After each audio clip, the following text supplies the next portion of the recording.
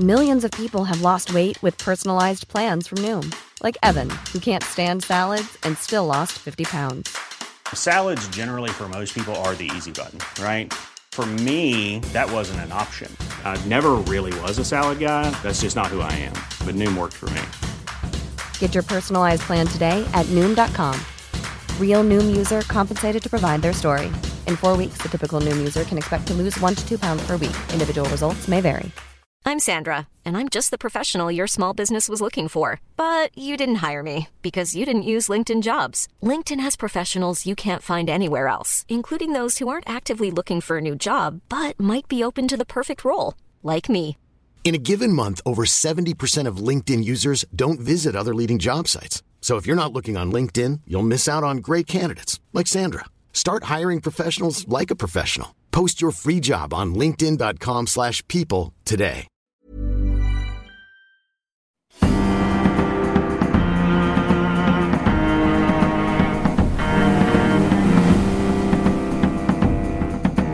From the Society for Nautical Research in partnership with Lloyd's Register Foundation, I'm Sam Willis, and this is the Mariner's Mirror podcast, the world's #1 podcast dedicated to all of maritime history. Hello everyone and welcome to the Mariner's Mirror podcast. Today we have episode 5 of our Iconic Ships podcast, in which a curator of a historic ship gets to make their case for their ship being iconic, or a historian takes a ship from history but which sadly no longer survives and makes a case for that ship being iconic. We're on a bit of a run of British ships at the moment. Not only that, but British ships in London. So the last episode was on the Cutty Sark, that magnificent tea clipper now on display in Greenwich. And this week we have none other than HMS Belfast, moored today just upstream of Tower Bridge, a true icon of the London skyline and the Thames riverscape. A Royal Navy town-class light cruiser launched in 1938, she has so many reasons for being iconic, but my favourite, I think, is that she is one of only 3 remaining vessels from the bombardment fleet which supported the Normandy landings on the 6th of June 1944. And the other vessels are the destroyer USS Laffey, part of the historic ships grouped at Patriots Point in South Carolina, and the dreadnought battleship USS Texas at San Jacinto in Texas. Anyway, it's not for me to say, you're probably all dying to hear from someone who really knows about HMS Belfast. And that, I think, is the real beauty of this series on iconic ships, particularly the historic ones, as you get to hear from people who are emotionally and professionally invested in their preservation and sharing their story. And so here is Robert Rumble, curator, Second World War and mid-20th century at the Imperial War Museum in London, and currently lead curator for HMS Belfast. Rob has a specialism in Second World War and Cold War naval history. He also specialises in irregular warfare, spies and intelligence, and RAF photography. But as lead curator of Belfast, there really is no one better placed to tell you all about her. Do remember that we will be holding a vote at the end of the year to celebrate all of our entries and to see which one you like the most. I personally think this is a cracker. Here's Rob. Moored on the Thames in the heart of ancient London, near the site of the Roman Bridge, the Norman Tower, the Elizabethan Globe, and surrounded by the vanished spectres of the old docks through which wealth flowed into Britain from the Empire, the cruiser HMS Belfast is the icon of Britain's recent naval history. In the days when Britannia ruled the waves, it was ironclad capital ships that led the way, delivering Britain's uncontested naval strength wherever it needed to go. HMS Belfast is now the last surviving big gun warship from this period of global dominance by the Royal Navy. Britain's naval power extended from the early 19th to the mid-20th century. For most of that time, the size and strength of Britain's naval fleet surpassed those of all its rivals, and for much of it exceeded the strength of the next 2 biggest fleets combined. As naval technology evolved from wood to steel, coal to oil, to embrace big guns and cemented armour, the Royal Navy remained ahead of the game. Belfast is the clearest remaining symbol of this pivotal period of modern British history. However, it was touch and go on the 14th of October 1971 when 2 tugboats drew Belfast along the Thames from Tilbury to pass gingerly under Tower Bridge. One man waited on top of the mast just in case it wouldn't fit. But the calculations were precise and the neap tide spot on. With only a few feet to spare but exuding supreme confidence, the 11,500-ton warship passed majestically under the arch of the bridge and came to rest midway between the Tower of London and London Bridge. In a berth specially dredged to make the river deep enough, this unique ship, saved from the scrap heap to become a museum, has rested in the Pool of London for almost 50 years. Distinctive, unmatched, a unique feature on the skyline, Belfast holds its own among the new architectural statements of the Shard, the Gherkin, and the walkie-talkie. To take things back to the beginning, Belfast was designed and built in the mid-1930s in response to growing international tensions. Other world powers were starting to move away from the strict terms of the naval arms limitation treaties that had controlled the levels of warship building since the First World War. Both the Japanese and the Americans were starting to develop new, more powerful cruisers that represented a clear strategic threat to Britain and its fleet. HMS Belfast and its sister ship, HMS Edinburgh, were developed as a response to these new and growing dangers. Belfast was launched amid great celebration on St Patrick's Day, 17th of March 1938, by the British Prime Minister's wife, Mrs Anne Chamberlain. As this new state-of-the-art cruiser slid down the slipways of Harland and Wolff shipyard in the city of Belfast itself, a storm of deepening tension was spreading across the world. Cruisers had evolved as powerful, well-armed and armoured warships that could move quickly around the world to protect Britain's merchant ships and other valuable possessions of empire. They were intended to act as the protectors of the vital trade routes that bound together the economy of the empire. As a third iteration of the Southampton or Town-class cruisers, first developed in 1933, Belfast emerged shortly before the Second World War as one of the largest and most powerful cruisers ever built. It was designed to act as a flagship, operating as the platform for an admiral in his command of either a cruiser squadron or a larger fleet. In this role, Belfast played a central role in the conduct of the Battle of the North Cape in December 1943, when British ships tracked down and sank the German battleship Scharnhorst. During 2 phases of the battle, Belfast engaged Scharnhorst with the main armament of its 6-inch guns, as well as its 21-inch torpedoes, and in this way became a key player in the last ship-to-ship battle fought in European waters. In December 1943, HMS Belfast was escorting a convoy of Allied merchant ships carrying supplies to the Soviet Union. Also at sea was the Scharnhorst, with Germany locked in a desperate battle for survival against the Red Army. Scharnhorst hoped to catch and destroy this Allied convoy. Aboard Belfast was Vice Admiral Bob Burnett.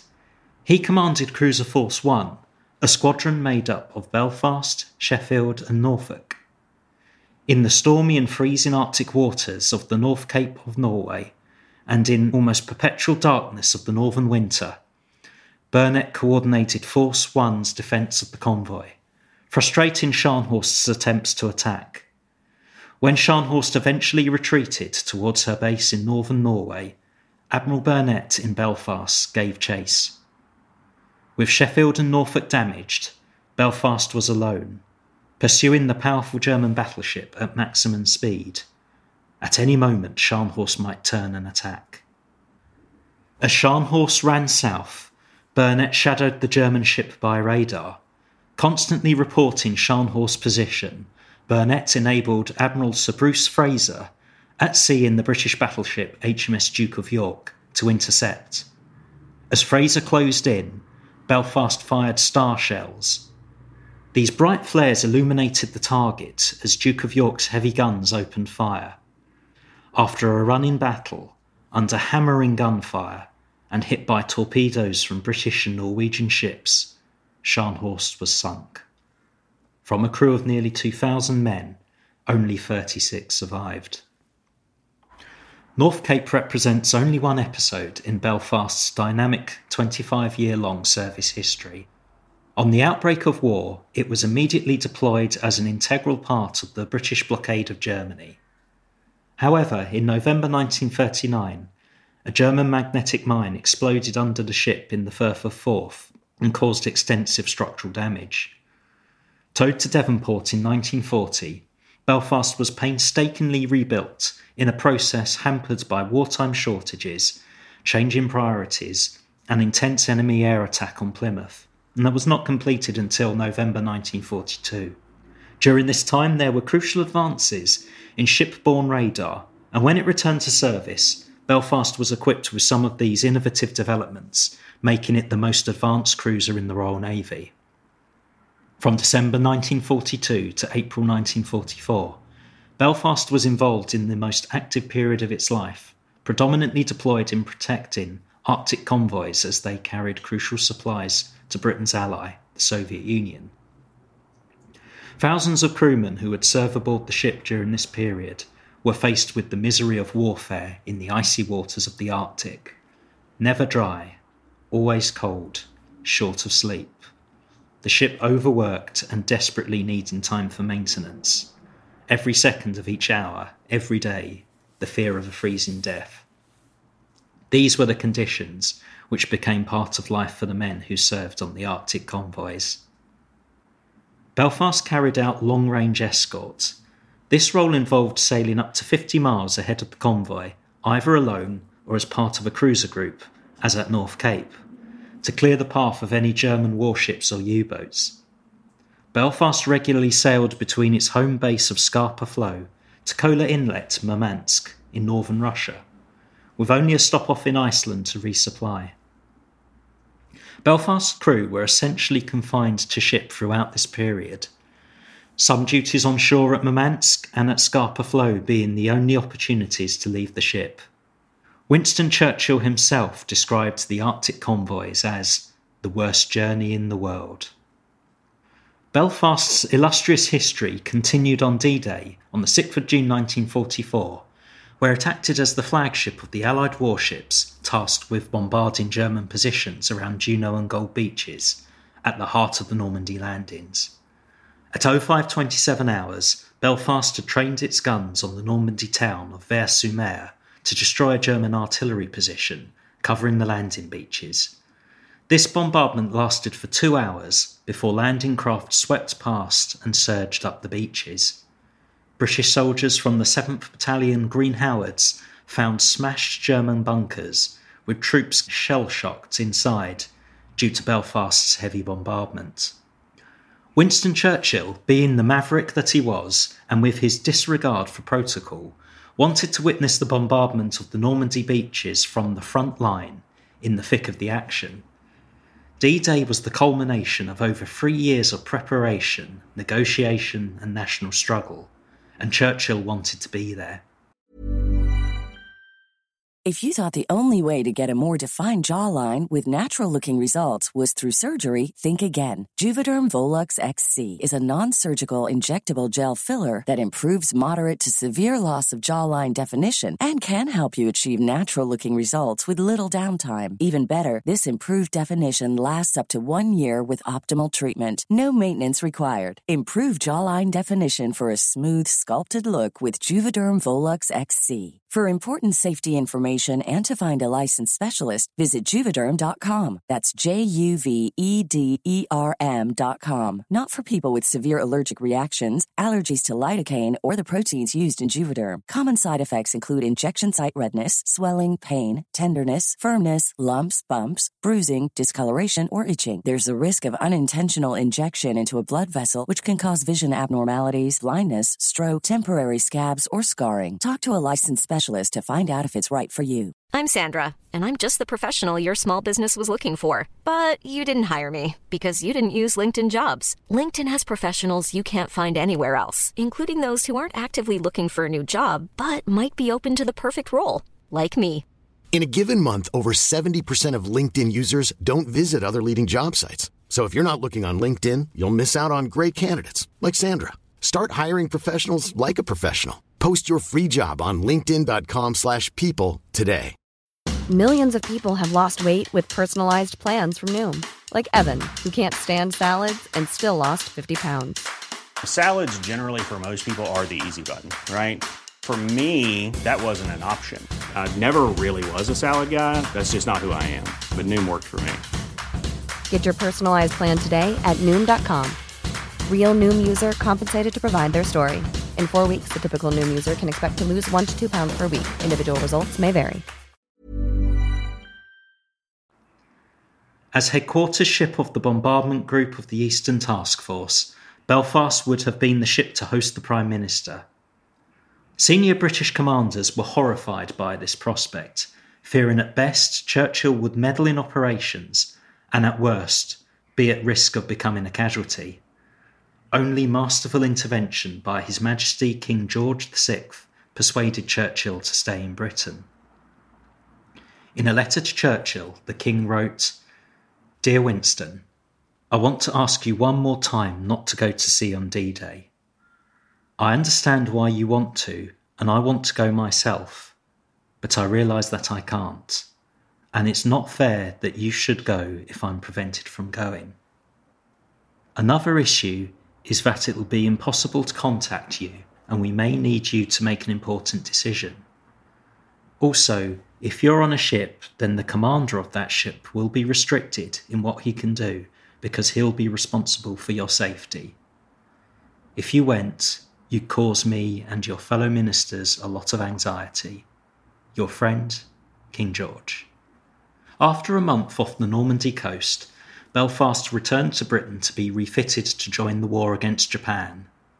Transformed from a ship intended to serve in northern waters into one equipped for service in the tropics, it left Britain in May 1945, just as the Germans surrendered in Europe, and arrived in Western Australia on the 15th of August, the day the Japanese too finally surrendered. Belfast then began a long period of service in and around the Pacific and Indian Oceans that continued until 1962. Initially, it was involved in the restoration of the pre-war order across the Far East, attempting to reassure Britain's allies and its imperial citizens that the old status quo had returned. As a flagship in the Far East Fleet, Belfast and its admiral also developed a new relationship with China as it struggled with its civil war, making regular visits to Shanghai, Hong Kong, and Formosa. Belfast was in Japan when North Korea invaded South Korea in June 1950. The new United Nations resolved to liberate the South, and the Royal Navy would play a significant role in the protracted war that followed. Belfast went back into action. The ship was in almost constant combat against the communist North Koreans and Chinese for the next 2 years. Victory in Korea was key to the Cold War policy of containment in order for the United States and its allies to prevent the spread of communism. Belfast spent more than 400 days on patrol during the Korean War, steaming over 80,000 miles. In winter, sea conditions reminded its crew of those it had faced in the Arctic: sub-zero temperatures, ice floes, stormy seas and snow. In summer, the crew faced almost tropical conditions in stifling heat and humidity. Belfast frequently bombarded shore targets, firing so much ammunition, more than 8,000 6-inch shells, that it had to have its worn-out gun barrels replaced. For the accuracy of a bombardment in July 1950, the United States Navy praised it as that straight-shooting ship. Returning to Britain in late 1952, Belfast's long-term future was called into question. It was not until 1955 that a final decision was taken to invest in this still powerful ship and make Belfast fit for the emerging threats of atomic, biological and chemical warfare. In 1959, a significantly rebuilt ship returned to the Far East to enter the Cold War, actively participating in regular exercises under the Southeast Asia Treaty Organisation, SEATO, as a sign of Britain's ongoing commitment to the defence of the Asia-Pacific region against communist expansion. In March 1962, Belfast left the Far East for the last time and undertook a long voyage home from Singapore to Hong Kong to Guam, Pearl Harbor, San Francisco, Vancouver, the Panama Canal and Trinidad, before crossing the Atlantic to reach Portsmouth on the 19th of June. Its long global adventure was over. After 25 years of active service at sea, in 1966, Belfast became an accommodation ship for the naval reservists moored at Portsmouth. This meant that, at the end of the 1960s, it remained almost intact, with many of its historic features still in good condition. It was in Portsmouth's Fareham Creek that it was visited in April 1967 by an Imperial War Museum delegation led by the Director General, Dr. Noble Frankland. They were in search of a 6-inch gun turret to preserve in front of the museum in Lambeth Road. After a frustrating viewing of the derelict HMS Gambia, they had lunch in Belfast's wardroom. The continued historic integrity and excellent condition of this ship was immediately obvious in contrast to Gambia. Having a long and rich history that stretched from before the Second World War to the Cold War, it was immediately clear that Belfast was a candidate for preservation as a historic symbol of Britain's years of naval strength. In 1971, after several years of negotiation, it was agreed by the government that it would be the first British warship to be kept for the nation since HMS Victory. A berth was found for Belfast in the Pool of London opposite the Tower of London, and on that historic day, 1971, Belfast arrived at the location where it has remained ever since, and been visited by millions of visitors. There is no other ship in the world like HMS Belfast, with its rich history incorporating the Second World War, Britain's imperial recovery, the Korean War and the Cold War. Other battleships are preserved in the USA, many even larger than Belfast. But more realistically sized, Belfast offers people the opportunity to see what life was like on a 20th century warship during several periods of modern history in a single visit. It exists today as it was rebuilt for the Cold War, but the signs and vestiges of its earlier service can still be clearly seen, and many elements of it remain largely unchanged. Over the course of 80 years of history, both in service and as a popular visitor attraction, Belfast has been constantly upgraded and rebuilt. In the major refit undertaken between 1956 and 1959, many areas of the ship were enclosed to allow a comprehensive air conditioning and air filtration system to be installed. This was to make Belfast capable of surviving atomic, biological and chemical attacks by controlling and filtering the airflow within the ship. As part of these changes, the original external captain's bridge was brought inside behind protected windows and sealed doors. This required the complete removal and replacement of the superstructure, an act that significantly altered the profile of the ship. When first commissioned in 1939, the ship was equipped with 2 Supermarine Walrus folded-wing aircraft. These were launched from a catapult positioned just aft of the superstructure. After Belfast was fitted with radar, the reconnaissance role of the aircraft became redundant, and they were removed from the ship. The torpedo tubes fired at North Cape were also held no longer to be needed and removed in Sydney in 1946. As well as being an impressive fighting ship, Belfast was also home to some 950 crew. They lived for long periods of time in close proximity. The mess decks where they ate and slept, the galleys where their food was cooked and the sick bay where they were treated routinely and when wounded in battle, are all open to the public and show what life was like in a large modern warship. Since the early 1970s, Imperial War Museums has been collecting the stories of the multitude of men who crewed the ship and their families back home, offering another unique asset not available to any other preserved ship in being preserved within the IWM, the story of Belfast Ships Company over the ages can be brought to life from these letters, diaries, photographs and oral histories. Carefully curated and presented in the very places where their experiences took place, these personal testaments show how every person played their part and worked together to turn Belfast into one huge, efficiently run living machine. Over its 25-year active service, Belfast steamed some 500,000 miles around the world and circumnavigated the globe. It visited a wide range of countries and people in many different circumstances.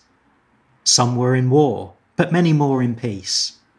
Belfast steamed across the Atlantic and the Pacific and through the Mediterranean and the Indian Ocean. It visited Africa, India, China, Japan, Australia and the United States, among with many others.